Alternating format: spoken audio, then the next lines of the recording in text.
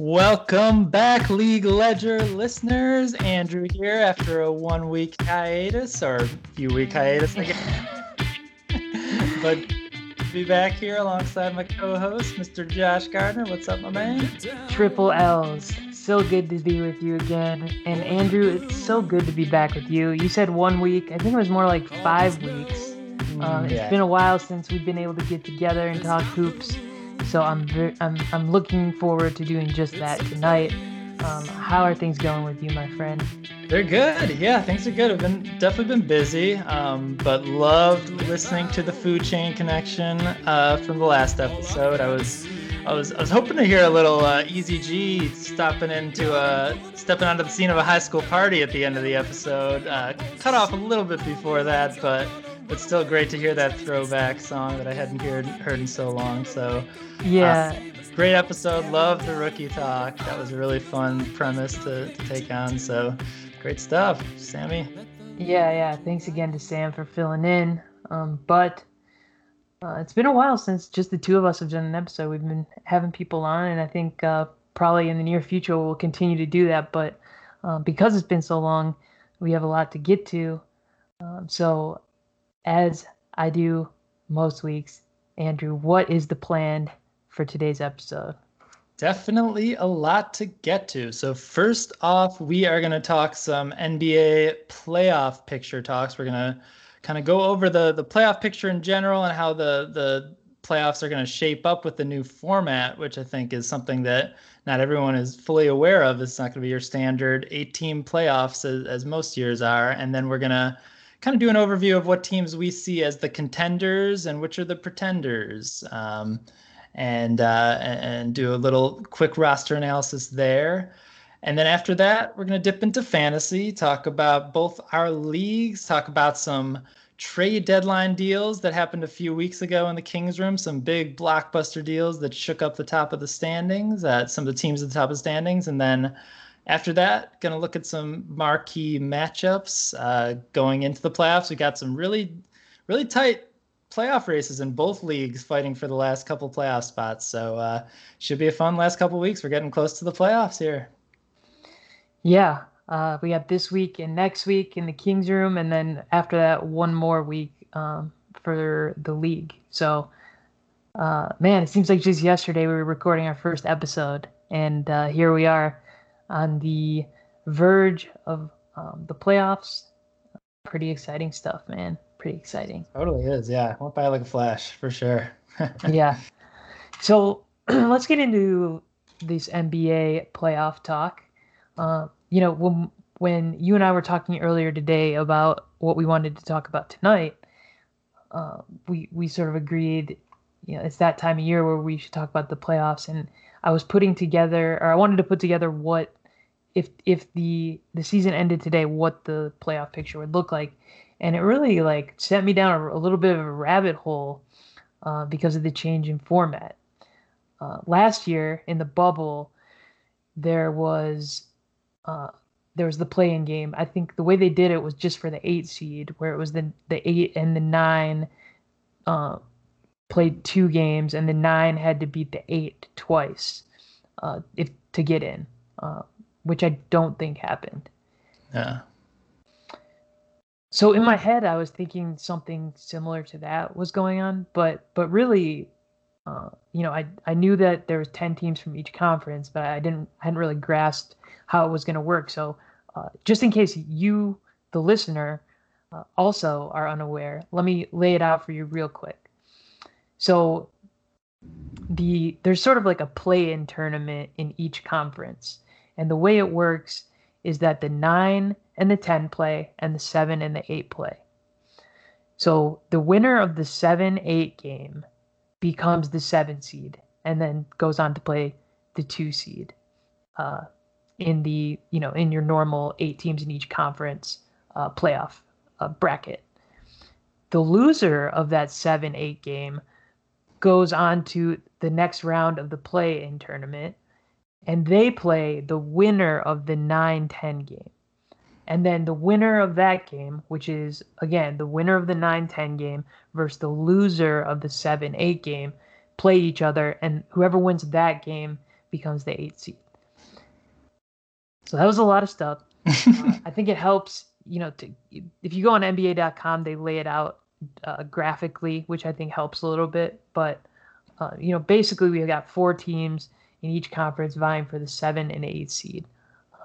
So, like Andrew said, we wanted to look at the playoff picture, the current playoff picture, and talk about who we think are actual contenders. And that could mean, do we think they're a contender to make it to the conference finals? Do we think they're a contender to make it to the finals? Or do we think they're a contender to win it all? Or are they a pretender? See them, when you think about this team, do you think they're early round exit, first or second round? So this conversation, we're probably not going to be talking about the 7, 8, 9, 10 seeds. So let's start at the top of the Western Conference. The number 1 seed as of right now, the Utah Jazz, who, if they do win the championship, I win $1,000 because of the one outstanding bet I have. So I'm hoping that you're going to say they're contenders, Andrew. But what do you think? Utah Jazz. Okay, well, I did not know that was your one outstanding bet, and it makes me feel a little not great about this this hot-ish take, but I think this team's a pretender. I think that they're a great story. They are the story of the year. I think that in the NBA, just in terms of the best record in the NBA with a roster that you wouldn't have thought would have it going into the year, but I kind of look at them and I think it's a solid roster built around 2 superstars with Gobert and Mitchell, who are players that I've loved so much. But I think that they've got decent depth, but they're just, there's a lot of really, really good teams in the league this year. And just thinking about the path that this team is going to have to take to win a championship, they might have to beat the Clippers, Lakers, and Nets to win the championship, which is a run that would just be unbelievable considering what the roster that they have. And I think that they're a great story, and I could definitely see them making a great conference finals against one of those LA teams. But I don't think this team is really a legit title contender at the end of the day. Well, for the record, it's a $70 bet. Okay. That would yield $1,000. So it's not like I put $1,000 on the Jazz to win the championship. So still love those odds. I mean, yeah, it was great odds at the time, and I think the general, I don't know if I'd say consensus, but it seems like when you hear people talk about the Jazz, they sort of think what you said, which is they're a good regular season team. It's a great story, but no one really, people think they're a pretender. People don't see them as a team that could go on that gauntlet and win it all. And you talk about how punishing the Western Conference is. There's a scenario where they could end up playing Dallas in the first round. If Dallas is the 7th seed, if they lose the 7-8 game and then win that second leg of the play-in tournament and become the 8th seed, that is not a great reward for having the best overall record in the NBA. But Utah, to me, they're a team that's built for the playoffs. They shoot almost half of their shots from 3-point range, which is I think it's 49%. Mm-hmm. They have a Coach of the Year candidate. They have probably the 6th man, almost for sure, in Jordan Clarkson. Mm-hmm. And it's something when I watch them play, it's they play with so much joy, and I'm rooting for them. But in my heart of hearts, I think that I would call them a pretender too, as much as it hurts me to say. It really does hurt. I think that I hope that they can defy the odds, and they kind of feel like, in a way, like the good old Pistons of yesteryear of this version. But I think in a year where there weren't 3 super teams in their way, I might feel a little differently. like the Pistons, the classic team that only really had to take down the aging kind of dysfunctional Lakers. Like we kind of had a benefit of that year's competition, but this year just I mean Jazz, I think they're top five both in team defense and offense, but Lakers I think are better defensively just like by most of the numbers, and I think that they've got a tough, really tough path. Yeah, there's a huge caveat with the Lakers, of course, which we'll get to in a second. Totally. And all this is kind of barring major injuries, of course. Like, Yeah, I think if you like the other thing I want to bring up is like if you had asked me a couple weeks ago, I think I might have had a different answer. But if you look at like what Denver did, getting Aaron Gordon, and you just look at some of the acquisitions and that were made around the league, whether it's the buyout market or through trade, like to me, like one thing that people love about Utah is their consistency year over year. You know, these are the same guys as last year.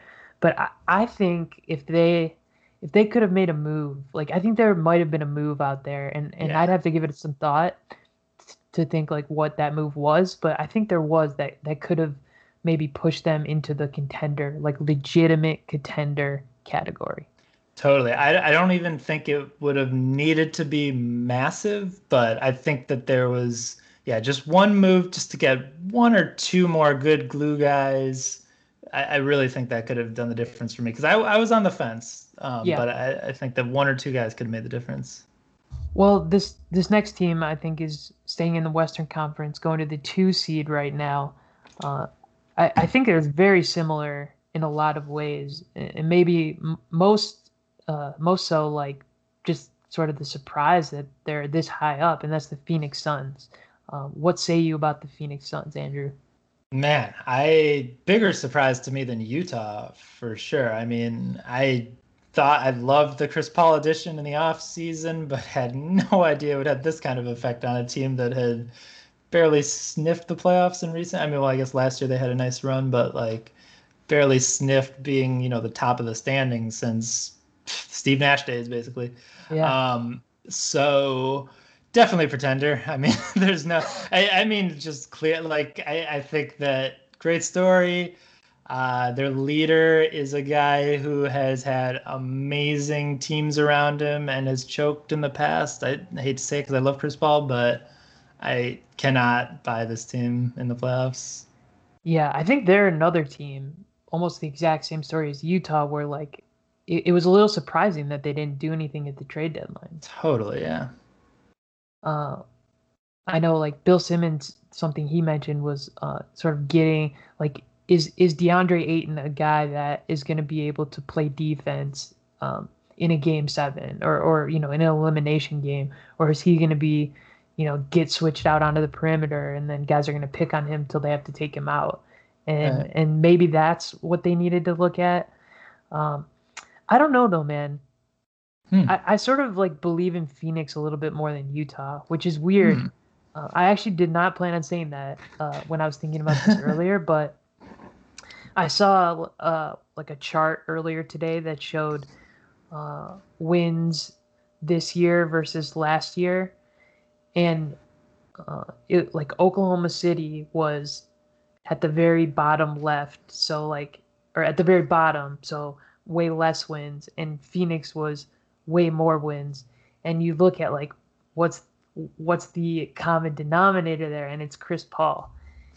And uh, the thing I like about this team, though, compared to like Oklahoma City last year with Chris Paul, who didn't really have a shot at doing anything serious in the playoffs, uh, you know, Devin Booker, I feel like he's just like been waiting for this opportunity, and I think it sort of falls on his shoulders.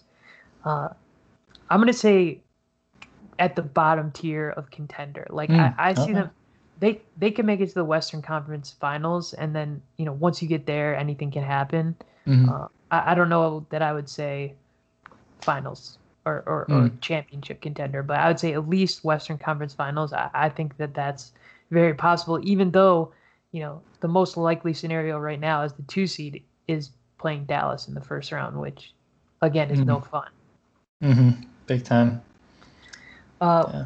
So let's next go to the current 3 seed, and let's talk about it at the same time as the 5 seed.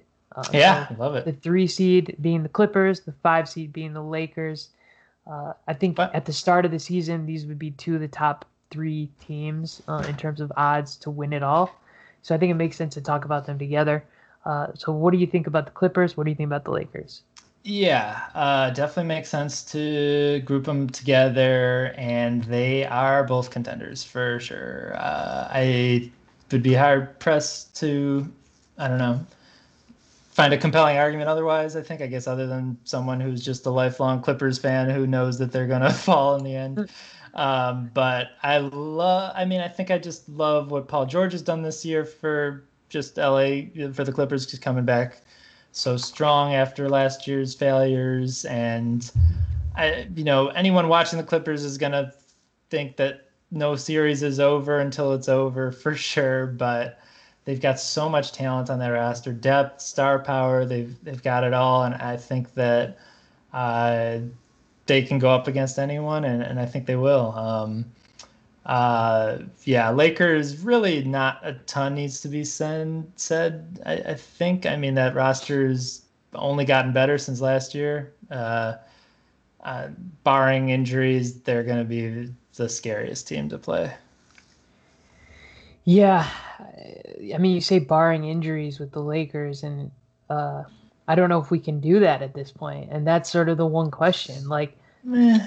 this is to me like the Lakers are really gonna put to the test the age old adage that like the regular season doesn't matter, Mm. because the way that the timetables are right now with AD, who apparently is going to be back pretty soon, a Yeah. week or two, I think I heard, Hmm. and LeBron, who is maybe 3 4 weeks away still. Hmm. You're not going to have many games to play together and get everything straightened out in the regular season. So they're going to have to kind of figure it out on the fly. Not to mention Andre Drummond, who is also injured right now. What does that look like, and can they figure that out on the fly? To me, that's the question with the Lakers. Obviously, they're a contender to win it all. Hmm. I don't think anyone would say any different. But if you were to ask me, like, let me put it this way: would you take the Lakers or the field right now? Oh, the field for sure. Is that because you believe in Brooklyn, or is Yeah. that because okay, that's fair enough. I realized as I was If you asking if you that. rule Brooklyn out of that, then I would take the Lakers probably. But yeah. Okay, fair enough. And with the Clippers, uh, to me, that's another one. Like I got to see it to believe it. Are we Mhm. gonna get Paul George, the guy who was in the MVP discussion last year and has been playing pretty good until he's been dealing with an injury. I think it's like a toe injury. Mhm. Or are we gonna get Pandemic P Part Two? Um, and to me, that's what it's gonna come down to. And also, what can they get from the guys outside of Paul George and Kawhi? Are they going to be able to get good minutes out of Kennard in the playoffs? Are they going to, I know they just got Rondo, so there's no more Lou Williams filling in the playoffs. But is Rondo going to be able to be playoff Rondo? And then you got Serge Ibaka there, who I think has been injured recently, and then you got your Terrence Manns, like who are unproven, obviously in the playoffs. So uh, definitely, between the Lakers and the Clippers, I think it's pretty clearly the Lakers that you'd give the Mhm. nod to there. But it definitely wouldn't shock me to see the Clippers go on a run.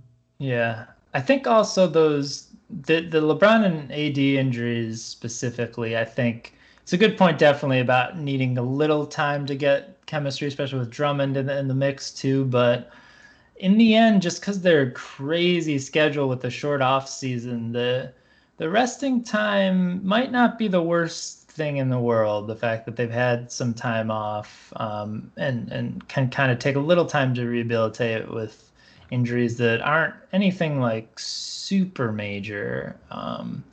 So I think in the end that doesn't really concern me that much. Are we sure that Anthony Davis's injury isn't super major? Not Because not he's been out sure. for a while. He has, but he's done that a lot, and he always come. In the past, he's come back fine, and I think just having that presence of the two of them both there, and not needing to be like the one guy, just kind of like helps a lot too. Yeah. So and just to set the table a little bit here, right now the Clippers 3 seed would be playing Portland in the first round. Man, the Western And Conference that'd is be such a so fun, yeah, punishing. yeah, it really is. And It's then the Lakers as the 5 seed right now, although depending on how much longer the guys are out, it's very possible, and I think maybe even probable that they end up falling to the yeah. 6 seed. In that case, you could have a Lakers Clippers first round series, which would be Wow. nuts. That's what Utah and Phoenix are rooting for. Yeah, but right now the 5 seed, or as the 5 seed, the Lakers would be playing. I think the last team that you'd put into this conversation in the Western Conference, and that's the Denver Nuggets, uh, who have not lost a game since the trade deadline and are looking like a very feisty team. What do you think about the Nuggets, Andrew? Yeah, they are. I think this team is still not there. I think they're still on the outside in pretender land. I think that I like the Gordon addition. I think that they needed to shake things up a little bit more. I think that it's a team that just doesn't have the build of a team that's going to make a run to the championship or to win it all at least. I think that maybe they could get through the gauntlet of the West in a best case scenario where some of the bigger teams like a LA's knock one of them knocks the other off or something. But yeah, I think that they've got solid depth, but defense is a question. Jokic and Murray, I think fun 1-2 combo, but are they a 1-2 combo that can really win a championship? I don't know. What do you think? Yeah, I think it's to me it's a question of how much do you believe in Jokic, Hmm. who by all accounts is the MVP this year. Uh, Hmm. you know, he did maybe a little bit by default with Embiid and LeBron getting injured and now Harden being out. He's sort of the last man standing here.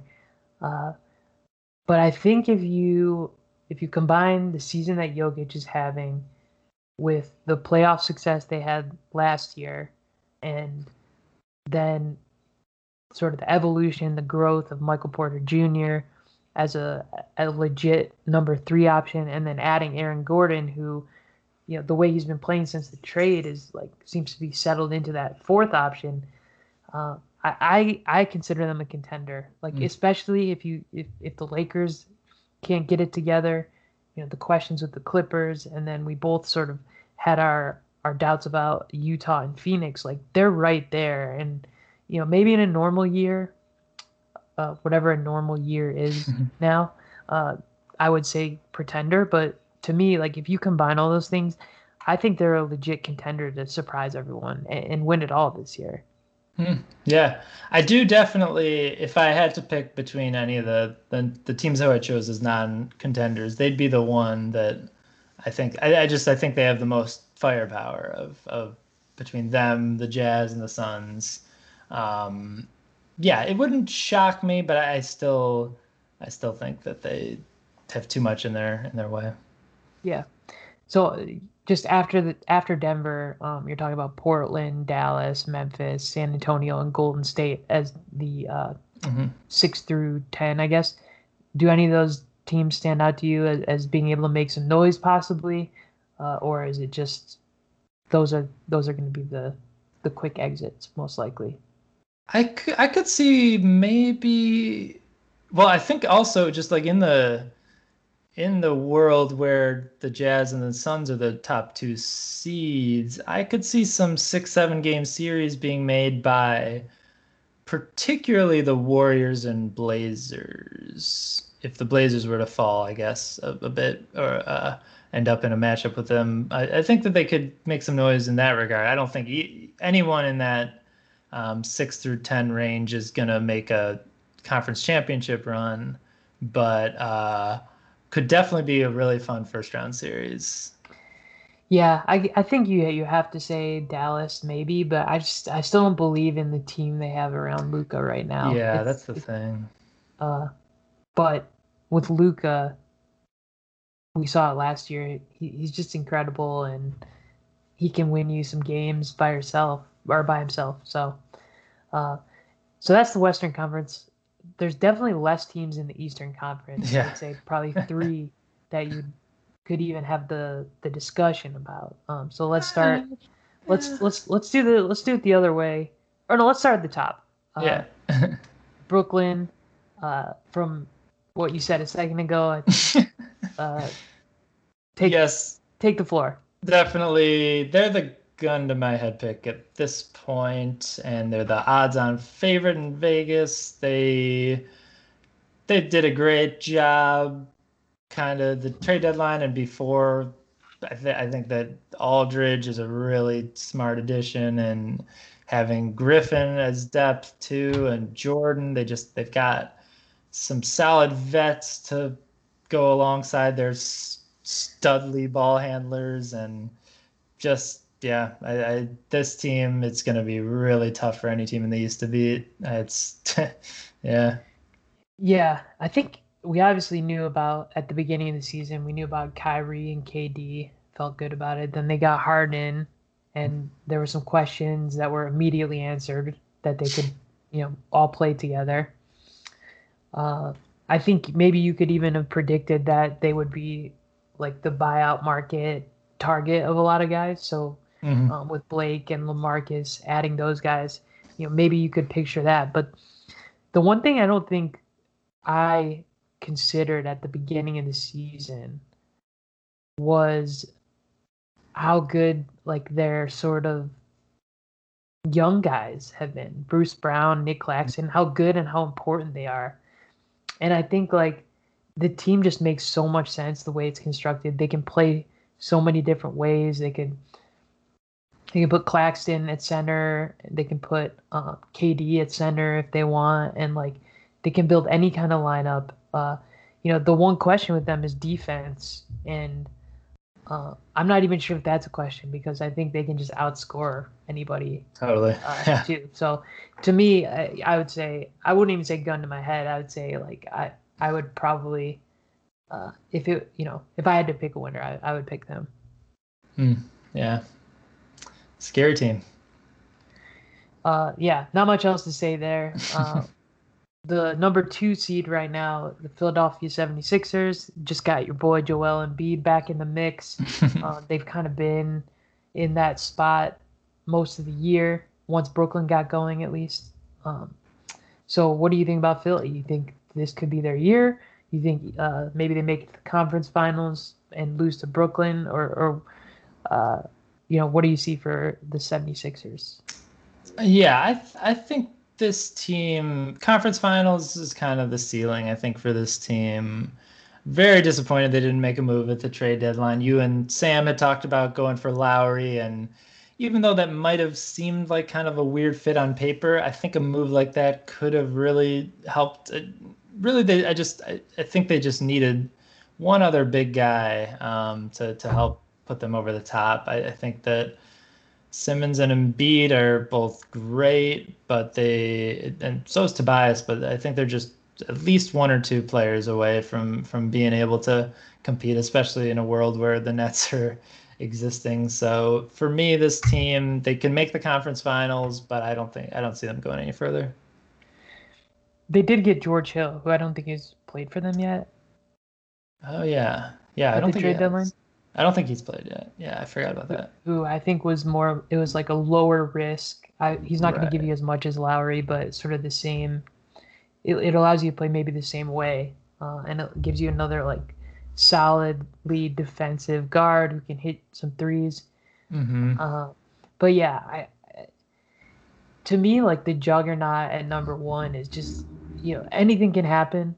I'll sort of caveat that, but like I don't know if anyone in the league, let alone the Eastern Conference, has enough to compete with them. So like I have the same thinking as you there, which leads me to the 3 seed right now, which is the Milwaukee Bucks, who is right now who the Sixers would have to get through to get to the conference finals. What do you think about Milwaukee this year, Andrew? Yeah, Milwaukee I've kind of been down on since the off season, just not loving their approach. I think that they've got some depth questions and not quite enough star power next to Giannis. I think that pretender for me, which is, weird to say from a team that's led by the guy who's probably Jokic's biggest competition for MVP at this point. But yeah, I just don't think they have enough. Yeah, they're kind of like the 3 seed in the other conference, the Clippers, Hmm. uh, where it's like good regular season team, a lot of talent at the top, but they just haven't, just like based on what the Clippers is based on a lot of history, but like especially the last couple years here, great regular season, fall apart in the playoffs. Hmm. It's like sort of you almost expect it at this point from Milwaukee. Obviously, the difference this year is that they have Drew Holiday, who they Hmm. just extended for 4 years, I think. So they're locked into their core. Uh, so, you know, if they don't figure it out this year, I think it is going to be about addressing the depth, like you said, and sort of the pieces on the edge. I could see a world where, because they're sort of under the radar and a lot of people are doubting them, where Milwaukee does make it to the finals. So I think, though, I would still say, uh, you know, conference finals at best for Hmm. Milwaukee, which essentially what I'm saying is that Brooklyn is almost surely going to come Yeah, out of the East. pretty much. I do think there are two other teams worth discussing. Yeah, so right now it's the 4 seed right now is Charlotte, then That's not one of yeah, them. 5 seed Atlanta, Yeah, 6 Miami, who I'm sure right. is one of them, Yeah. and then Boston at 7, the Knicks at 8, Indiana at 9, Chicago at 10. So what about Miami?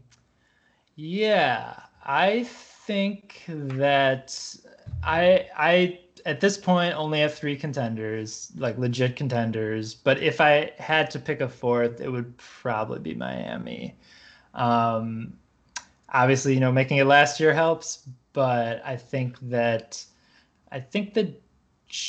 Jimmy factor can help, Jimmy with depth and a great coach and just like a great culture. I think that I could see this team just putting together a really scrappy 7 game series against the Nets where they kind of just get under their skin and they somehow eke it out. They'd probably need some sort of injury to one of the Nets' big three. I think I'd be shocked to see them do it against a healthy Nets team. But I think that they could. I think that this team is really just building off of last year, and I think that Bam's growth and having Oladipo in the picture to help add some firepower, I could see it. I could see it. Yeah, to me, Oladipo is sort of the tipping point for them. What are you going to get out of him? And Mhm. also, can Dragic get back to what he was doing last year? And also, a third also, can Hero Mm. and can Hero get back to where he was last year? And then I would say lastly, you got your guys like Duncan Robinson, Mhm. who were instrumental in that run last year. I mean, I could see a world where Miami makes a push. That 3-6 matchup, which right now is Milwaukee Miami, is going to be a really good first round matchup. And it's like if Yeah. you, it's one of those things where like maybe you win that series and sort of get on a run, and then you're able to get over Philadelphia, and then who knows. I'd be So, trying to avoid that at all costs if I'm Miami after last year, the revenge matchup for the Bucks. Man, that was a rough loss last year. yeah, I mean the problem is if the six is the last seed guaranteed to Right. making the playoffs, so you're gonna have to get past Atlanta, Yeah. which is definitely Yeah, they're right possible, there. Yeah. and also Charlotte being the four right now. I would imagine that doesn't that's not what it looks like at the end of the Right. season Yeah. with Lamelo out and also Hayward injured now. Mhm. Um, Anybody else in the East, Andrew? Uh, Boston, does that interest you? Do the Knicks interest you at all? Definitely not the Knicks. I think I could see the Celtics kind of falling into the conference finals or something, like they kind of just like by luck of the draw, maybe they get play a team with an injury or like Embiid gets hurt and they 2-7, something like that. Just, well coached, good depth and team that can be really good when they're hot and Kemba obviously is a big factor. I definitely wouldn't call them contenders by any means, but I could see them making a run and being the team that plays the Nets in the conference finals. Yeah, I don't know if I see it. I do love the way that they're playing since the trade deadline. I love they're playing Robert Williams a lot more. Hmm. Um, Less Semi Ojeleye, more Evan Fournier. I think that's probably good. It sounds like Boston fans are pretty excited about that as well. I'm kind of putting you on the spot here, but what would you say as your conference finals? What would you say as your finals? Who are your winner, or who's your winner as of today? Cool, cool. Yeah, so conference finals in the East, I'll go Nets over Heat. Um, and then West, I will go Lakers over Clippers. I think it'll need some lining up. The lining up is going to be a little. No, I think it should work. 3 versus 5 if it seats hold. Um, and then I'm going to go Nets over Lakers in the finals. I think that star power and the veteran depth. I think that team just scares the Christ out of me right now. Yeah, I'm gonna How say about Brooklyn, Milwaukee in the hmm. East, with Brooklyn beating Milwaukee, and then I'm gonna say Denver, Phoenix, Denver going to the finals, Whoa. and Brooklyn beating Denver to win it all. Wow, Shake it cool. up a little bit. We got 4 different conference finals teams in the West. I love it. Love Western Conference playoffs. They're the best. Yeah.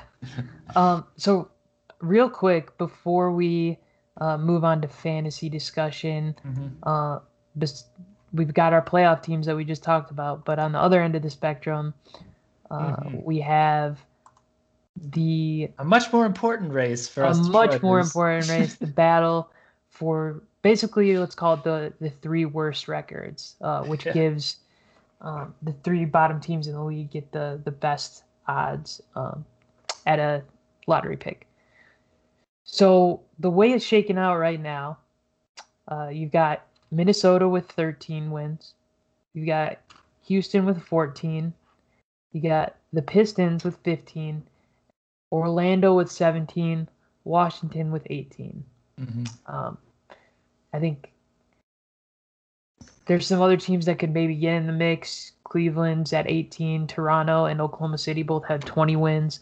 But I think really it's probably those four teams at the bottom: Hmm. Minnesota, Houston, Detroit, and Orlando after the trade deadline. Hmm. Uh, what do you think? Or let me ask you this: when you, as a Pistons fan, like, how do you feel about where they are right now in that uh, in that lay of the land? Like their what do you mean? But their chances of Yeah, yeah. Like, so when you look at it, like do you see the Pistons ending up, with one of the three worst records? gotcha. Yeah, I actually don't. I don't. I think that they're going to have to be very strategic to end up that way. I think that that Orlando team looks like half of a G League roster. And I think Houston is all in for the tank in ways that we aren't. And kind of similar with the T-Wolves.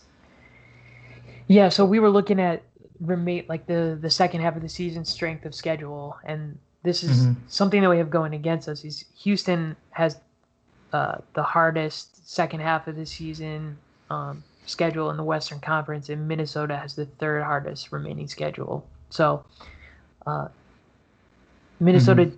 did just have D'Angelo Russell come back last night, which might help a little bit. Let's hope. But the idea that of just like being more bought into the tank, I think is a very relevant one, and it's why I look at this and I'm a little bit nervous Hmm. that we're not going to get that 14%. Hmm.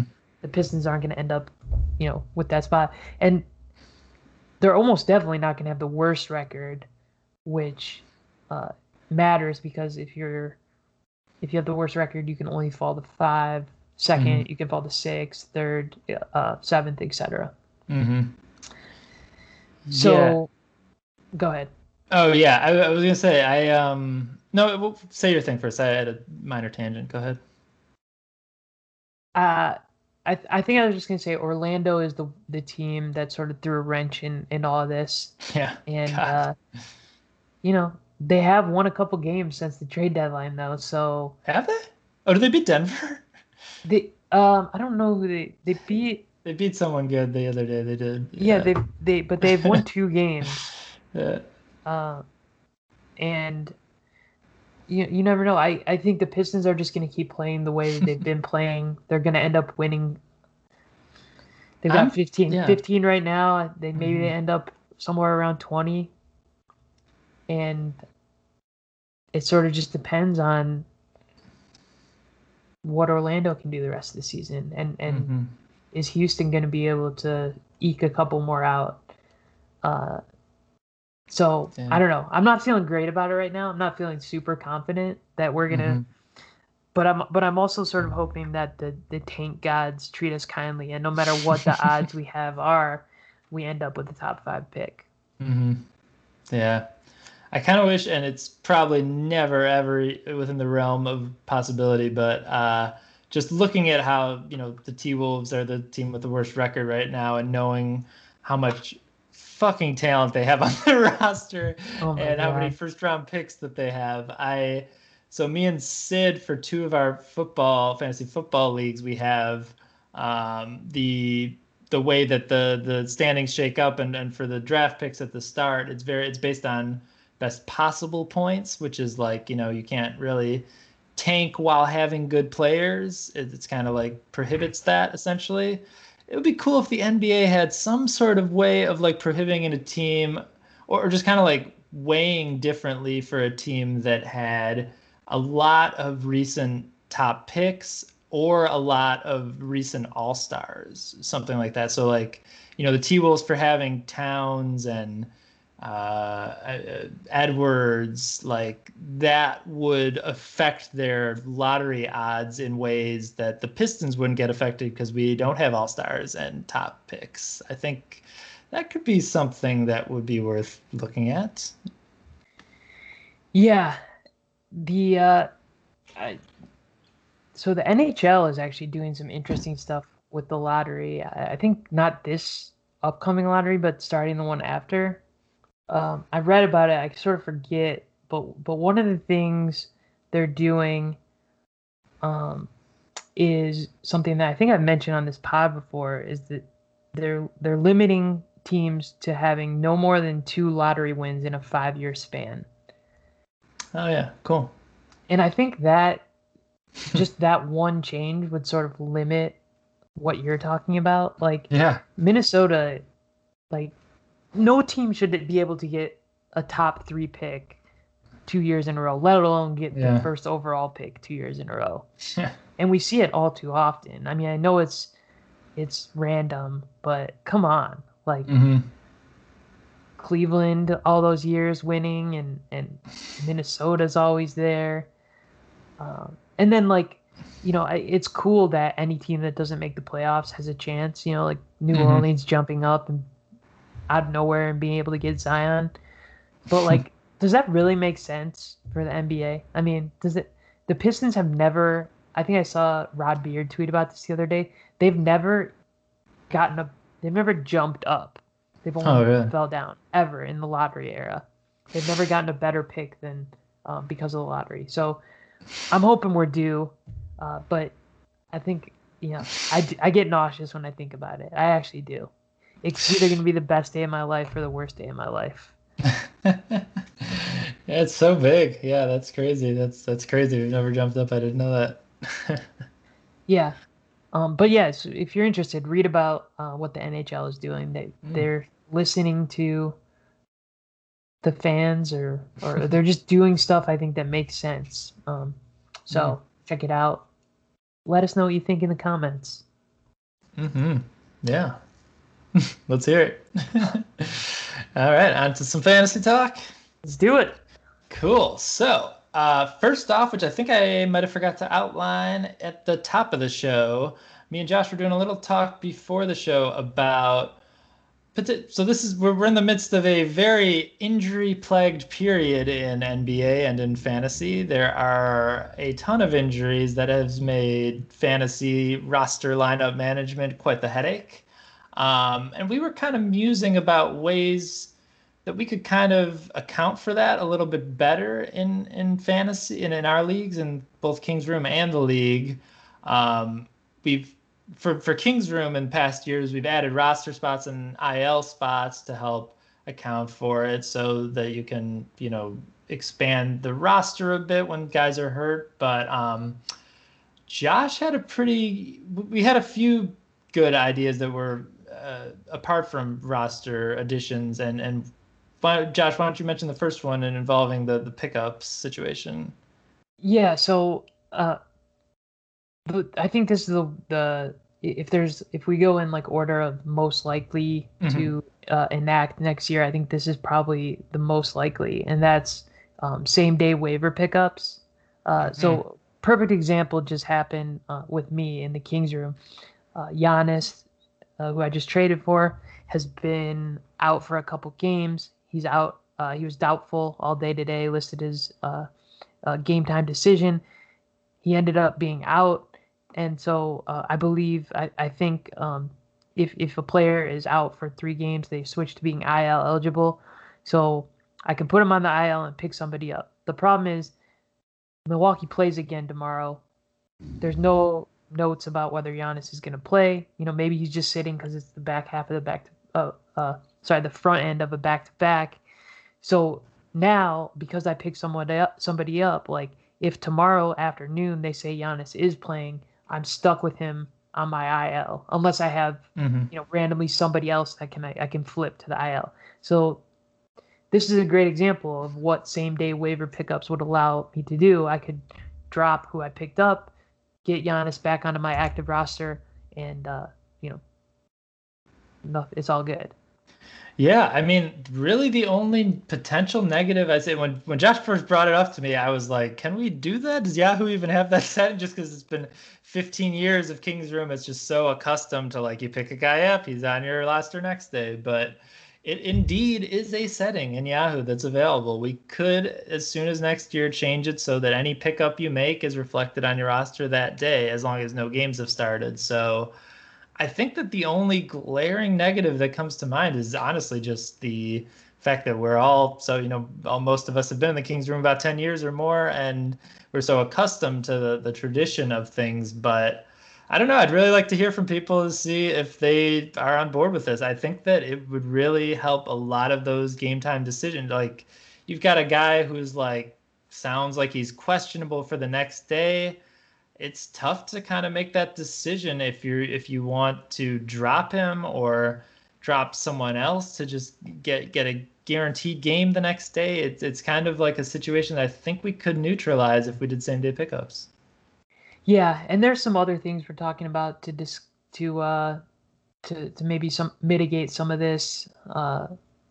maybe creating some sort of like not case by case, but creating a set of situations where like we can go beyond the 2 pickup maximum per week that we have in the Kings room. So I think, probably we'll get through this season, and then just like we did last season, or this season rather, at the beginning, we'll sort of look at what the possibilities are for rule changes. We'll get it out to the group and figure out what makes sense to implement. Cool. Yeah. I think that's the way to do it, and we'll see. Yeah, I think that's a great. This season is unique in so many ways because of COVID. It's like, besides all the injuries, it's been. I mean, we haven't dealt with it as much in the back half of the season, but it was super frustrating at the beginning. And so I'd like to say this isn't going to be the norm, but just with the way that guys manage their games played, and guys sitting out on back-to-backs, I just think it makes a ton of sense to do it. Yeah, true. All right, so let's get on. Let's do some Kings Room talk first. Yeah, Kings Room let's do it. playoffs.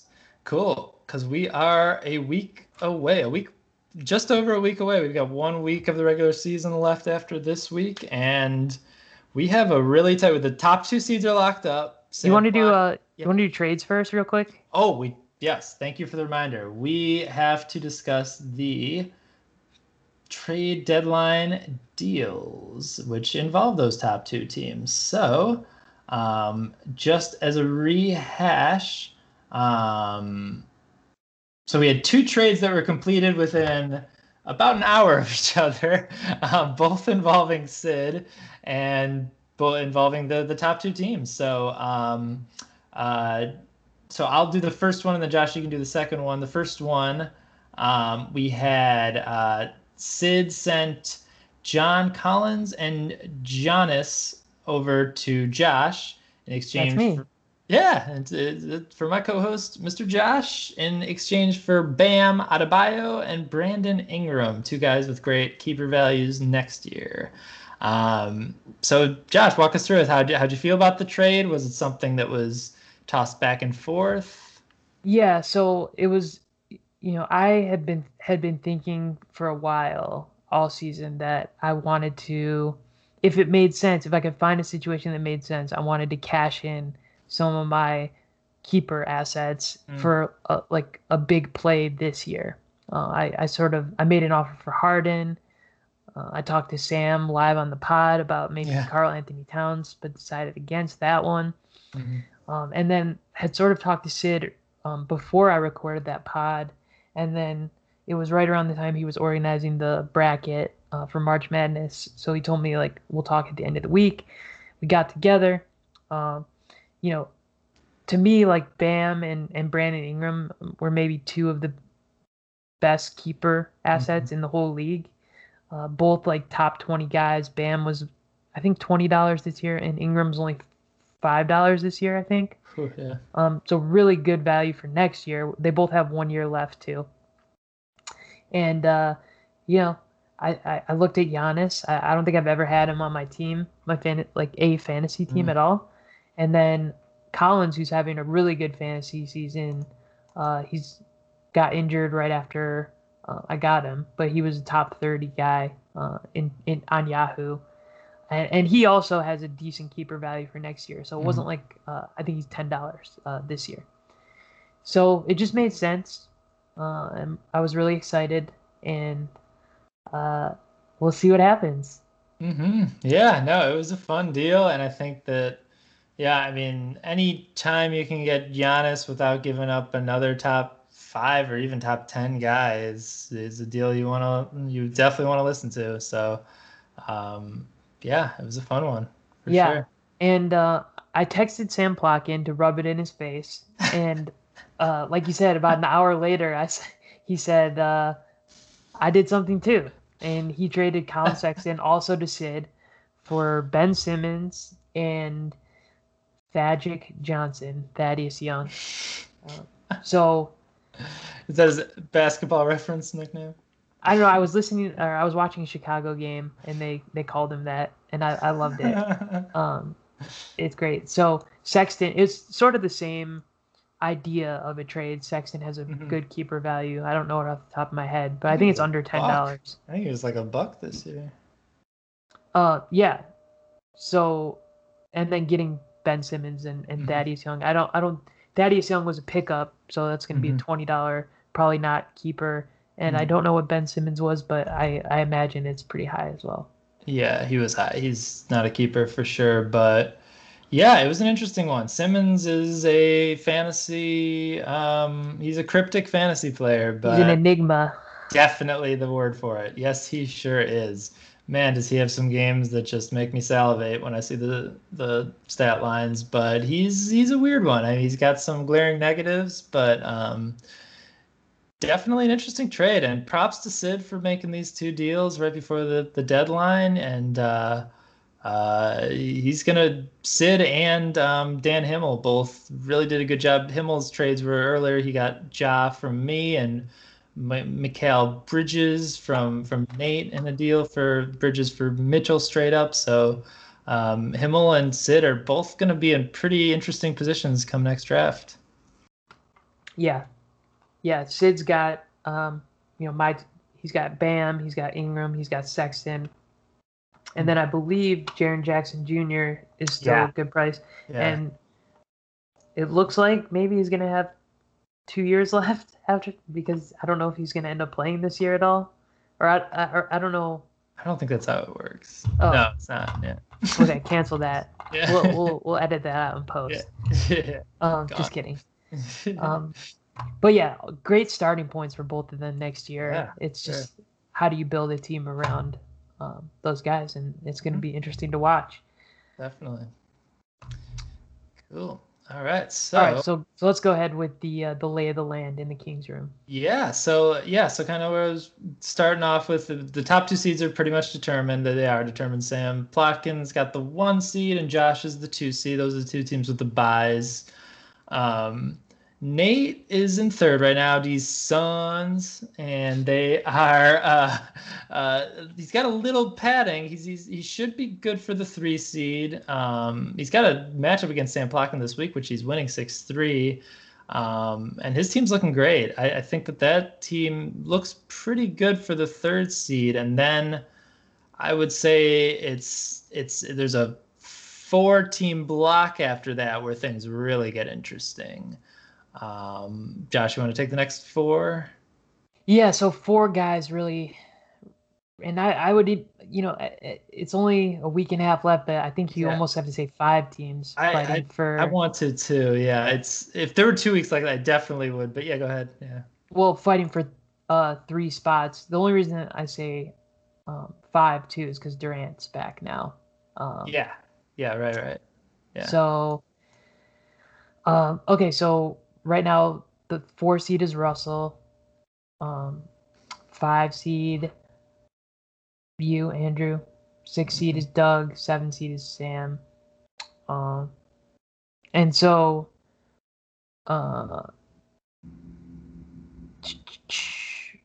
go ahead real quick. All separated by about 3 games, and then Sean, who I assume was the team you were talking about with the 5th seed with Durant coming back. He's 6.5, or no, he's 3.5 out of the playoffs right now.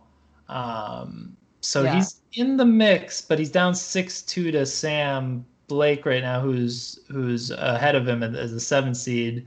Man, Sean's team looks so good on paper. I think that the injuries have just really kind of slowed him down. But yeah, it's a really fun race that has a lot of implications this week and next week. So as it currently stands, I'm playing Josh right now and down 6-3 in a pretty tight matchup. Very tight. Very tight. And but Doug and Sam are both winning.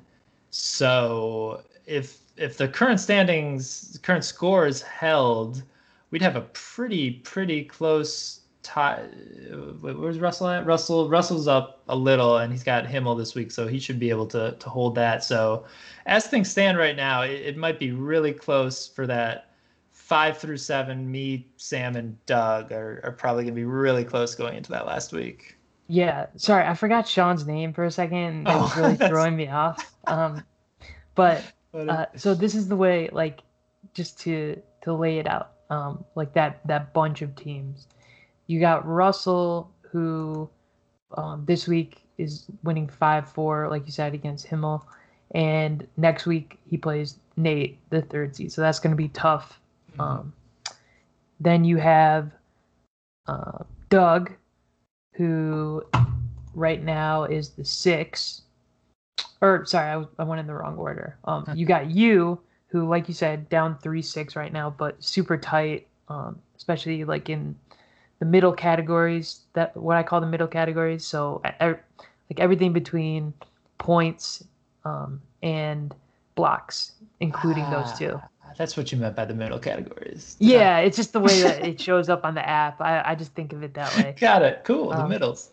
So, and then you play Doug next week, which will be matchup of the week. Yeah. Yeah, it is the matchup of the week, and it's good for you because it allows you to play yourself. You know, you don't have to worry about someone else winning or losing. You just got to beat Doug, and you'll be fine. Sort of, no matter what ends up happening with me this week. Totally, that's pretty much a playing game right there. Yeah. Yep. Although it's possible that both of you end up in as well. It is, yeah. And then obviously Doug is playing Sid this week, up 6-3, and plays you next week. You've got Sam, who's up 5-3 this week, and he's got you next week. Yes, playing me next week. So, you know, my team's dealing with some injuries right now. Not so worried about next week. Just trying to get healthy before the playoffs, or by round 2, because it looks like I'm gonna have a bye. So, yeah, it's gonna be really interesting to watch the rest of this week, and then figure out who needs how many wins and who you know, how, like what you need your opponents to stay below, because there's only room for 6 teams in the Tournament of Champions. Yeah, no, it's gonna be fun. It seems like almost every year we got a nice little race of the 5, 6 seeds. So yeah, it should be fun for sure. Yeah, it's interesting that, you know, Plotkin, we talked about the trade. His team has been indestructible all season and really running through it. But then I think last week he lost to Sid, or was that 2 weeks ago? I don't know. But then, wait, did he? Yeah. Looks like he beat Sid 6-3. Oh, did he? Yeah. He hasn't lost all year. He has a tie against you. Oh, I feel like he texted me and said he lost. No, it looks like he's still undefeated. Okay. But he's down this week, and this week's not looking great. This might be the one. Those Suns.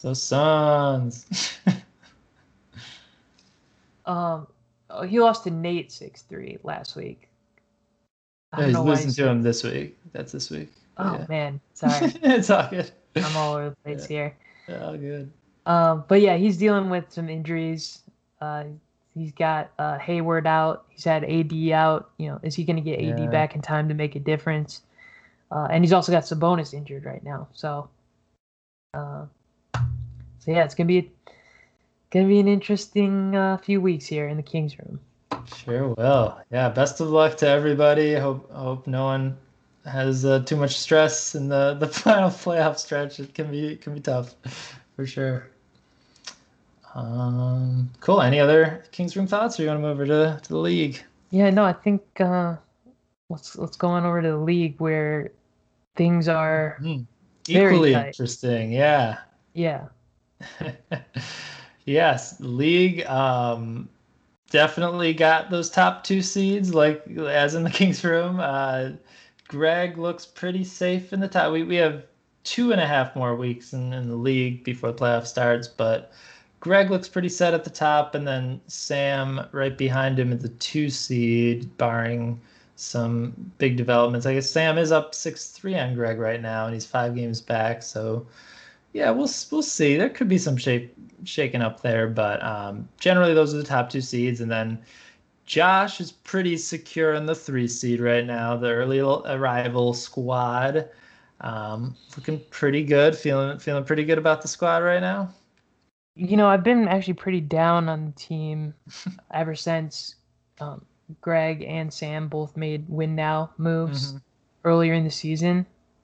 Um, but I beat Greg last week 5-4, and it sort of reignited the spark that there's a possibility that I could do it. The stars would have to align. I hate rooting for guys to be injured, but Greg right now dealing with some serious injury Yeah. problems, and yeah, like you said, we got 2.5 weeks, so a lot of time to get healthy. But yeah, I'm feeling all right. Cool. And then yeah, so after that, I guess you could say we have a 4-team race for the 4 seed. It's kind of yeah, I mean, so I'm currently in fourth. And then Nate is 3.5 back, but he's up 7-2 on me right now.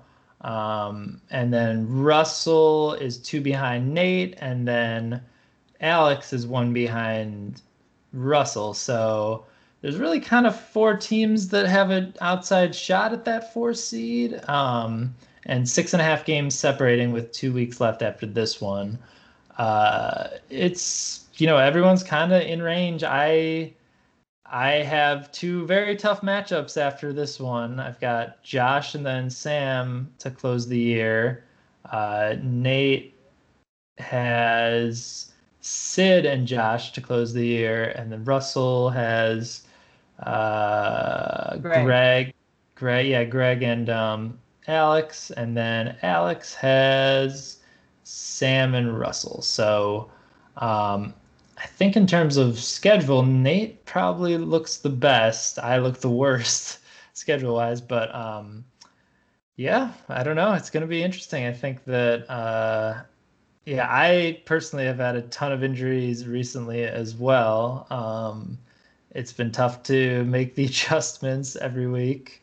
Nate has had some really good recent developments. He's made some great moves, pickups, but he's gotten some recent big play. Poku, obviously, his mascot has come alive lately, and In a he's big got way. and Wendell Carter has been finding some new life in Orlando. So I I don't know. I think one of the brothers is maybe my bet for the 4 seed. I think if I had a little less injury problems, I'd feel a little better about my team. But actually, Russell's got a lot of injuries too.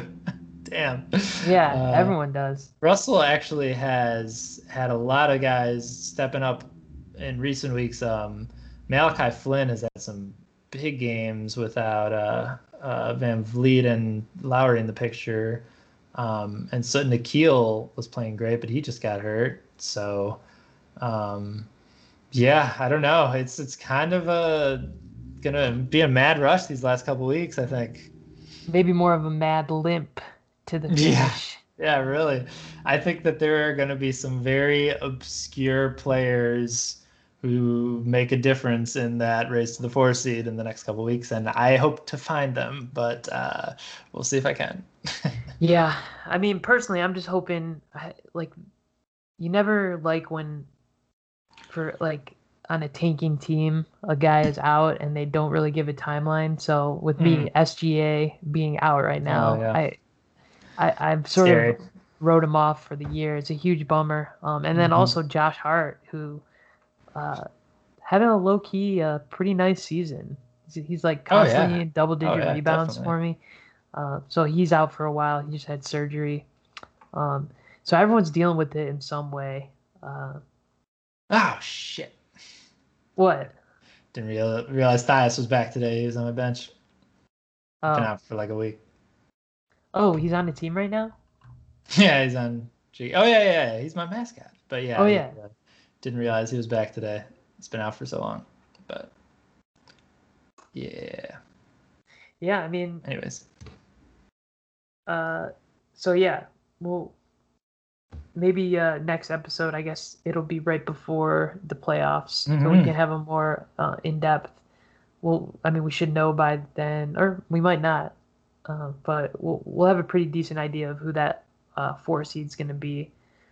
Yeah. Assuming that I end up the 3rd seed, which um, yeah, I'm not sold on that, but I'll take your word for it. Vote of confidence. Yeah, and maybe Yeah. some regular season awards and kind of roundups. That'll be due for sure. Yeah, we're coming up to the end here, the first season of the League Ledger. Hmm. What a season it's been indeed. Yeah, for sure. Anything else on the league? Let's see. Anything else of note with the league? No, I guess kind of surprising no trade deadline deals were made. I guess we had our deadline a little early this year, but there have been a Yeah, lot we of. forgot to talk about that Mhm. when we were talking about league changes. I think if we talk about consensus changes, like moving the trade Ah, deadline uh, yeah, to a later date next year. especially in the league. Yeah, well, I think maybe particularly only in the league. Yeah, Yeah, just playoffs start so late that I mean, right now seems like the right time for a trade deadline, like this week maybe, instead of March 4th, I think it was like a month ago. So yeah. yeah. I mean, because if one of we talked about all the people in contention for that 4 seed, if somebody last week or at the beginning of this week wanted to make a final push and Hmm. somebody wanted to get some draft capital, I think it makes sense to move it later. And I don't Yeah. think you're going to have much pushback there. No, I don't think so either. Yeah, everyone likes trades, likes the option to trade. So cool, cool. Yeah. Yeah, I think that's all I got. Good to see Brad Wanamaker making some rosters recently. Good to see the transactions have been fun. I guess I got Isaiah Hartenstein on my roster now. That's always interesting and surprising. Yeah. Um, Jalen McDaniels, the other yes, McDaniels I, brother. s- I saw the Jay McDaniel pick up on the phone on the app, and I think it doesn't show the team. So I was like, no way did Alex drop McDaniels, and he didn't. It was the other. uh, but Yeah, I love that Yahoo's doing that now with the. Maybe I just didn't have push notifications on before, but it's always funny like when you do something and then right after you get. Does that happen on your phone? I no, I didn't mean to push. I meant I just checked the recent Oh, okay. transactions. Okay, yeah. So I have like push notifications on my phone. So I'll add somebody and then Mm. immediately I'll get like Notification your about team added this guy. it. Oh, funny. No, I don't got those. Hmm. All right, cool, cool, cool. So yeah, any closing, any last? How about a final Killian Hayes thought? I know I haven't been able to watch the last couple games, but I loved the stat line against OKC. Any takeaways? Yeah, really encouraging stuff from Killian Hayes. Really encouraging. Awesome. I forgot what it's like watching like the first 7 games of the season before he got hurt. It was Mm. super nerve wracking for me because it was like watching a train wreck in slow motion a little bit. Like you hear sort of out in the ethos like people already saying that he's Right. he's a bust and which is insane. So like I was super excited when it got announced he was coming back and uh, sort of immediately rediscovered that anxiety feeling when he checked into the game. And he had kind of like a rough first game, which is not surprising. Um, he played about 20 minutes, didn't do much. He was 0 for 3 shooting. I think he had 5 boards, 3 assists, something like that. Mhm. The OKC game though, checked in. He's coming off the bench now, Mhm. and had that same feeling, but he all of a sudden looked like a different guy. Uh, the passing has been really good. He's playing defense with purpose, and Mm. it sort of has the numbers to back it up, or had the numbers to back it up in that game. He had 4 steals and 2 blocks, Mm. Yeah. again in just about 20 minutes. Um, ended up, I forget how many assists, but he had 9 points too, and he was taking the ball to the hoop with purpose. He hit a three. So, one game, it was against Oklahoma City with a bunch of guys out, but like it just was just super encouraging, and it's super fun to see him do well. I'm rooting for him super hard.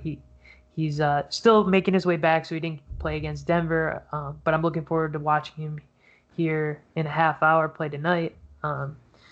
Hopefully, maybe a few more than 20 minutes tonight, but and Jeremy Grant's out tonight, so maybe there'll be a little more usage available for him. So yeah, man, it's gonna be a fun last 20-ish games. I hope we lose, and I hope Killian plays well.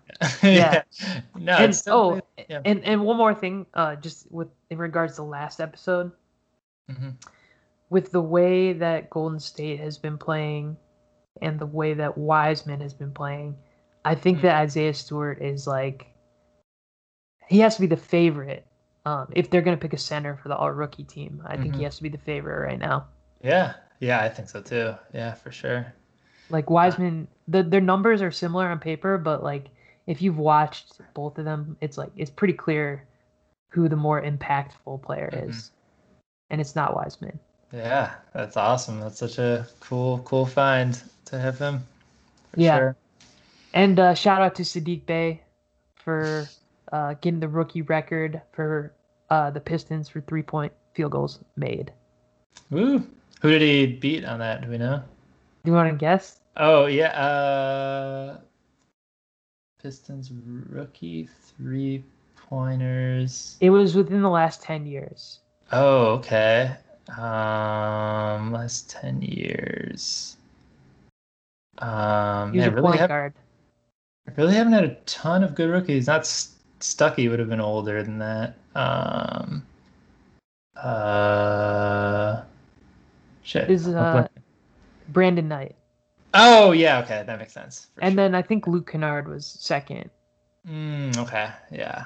But 105 was the record, and it was 66 games or something, and Sadiq beat it in 46. So. Yeah. A fraction season with time remaining. Cool. Yeah. So great things from the Pistons rookies.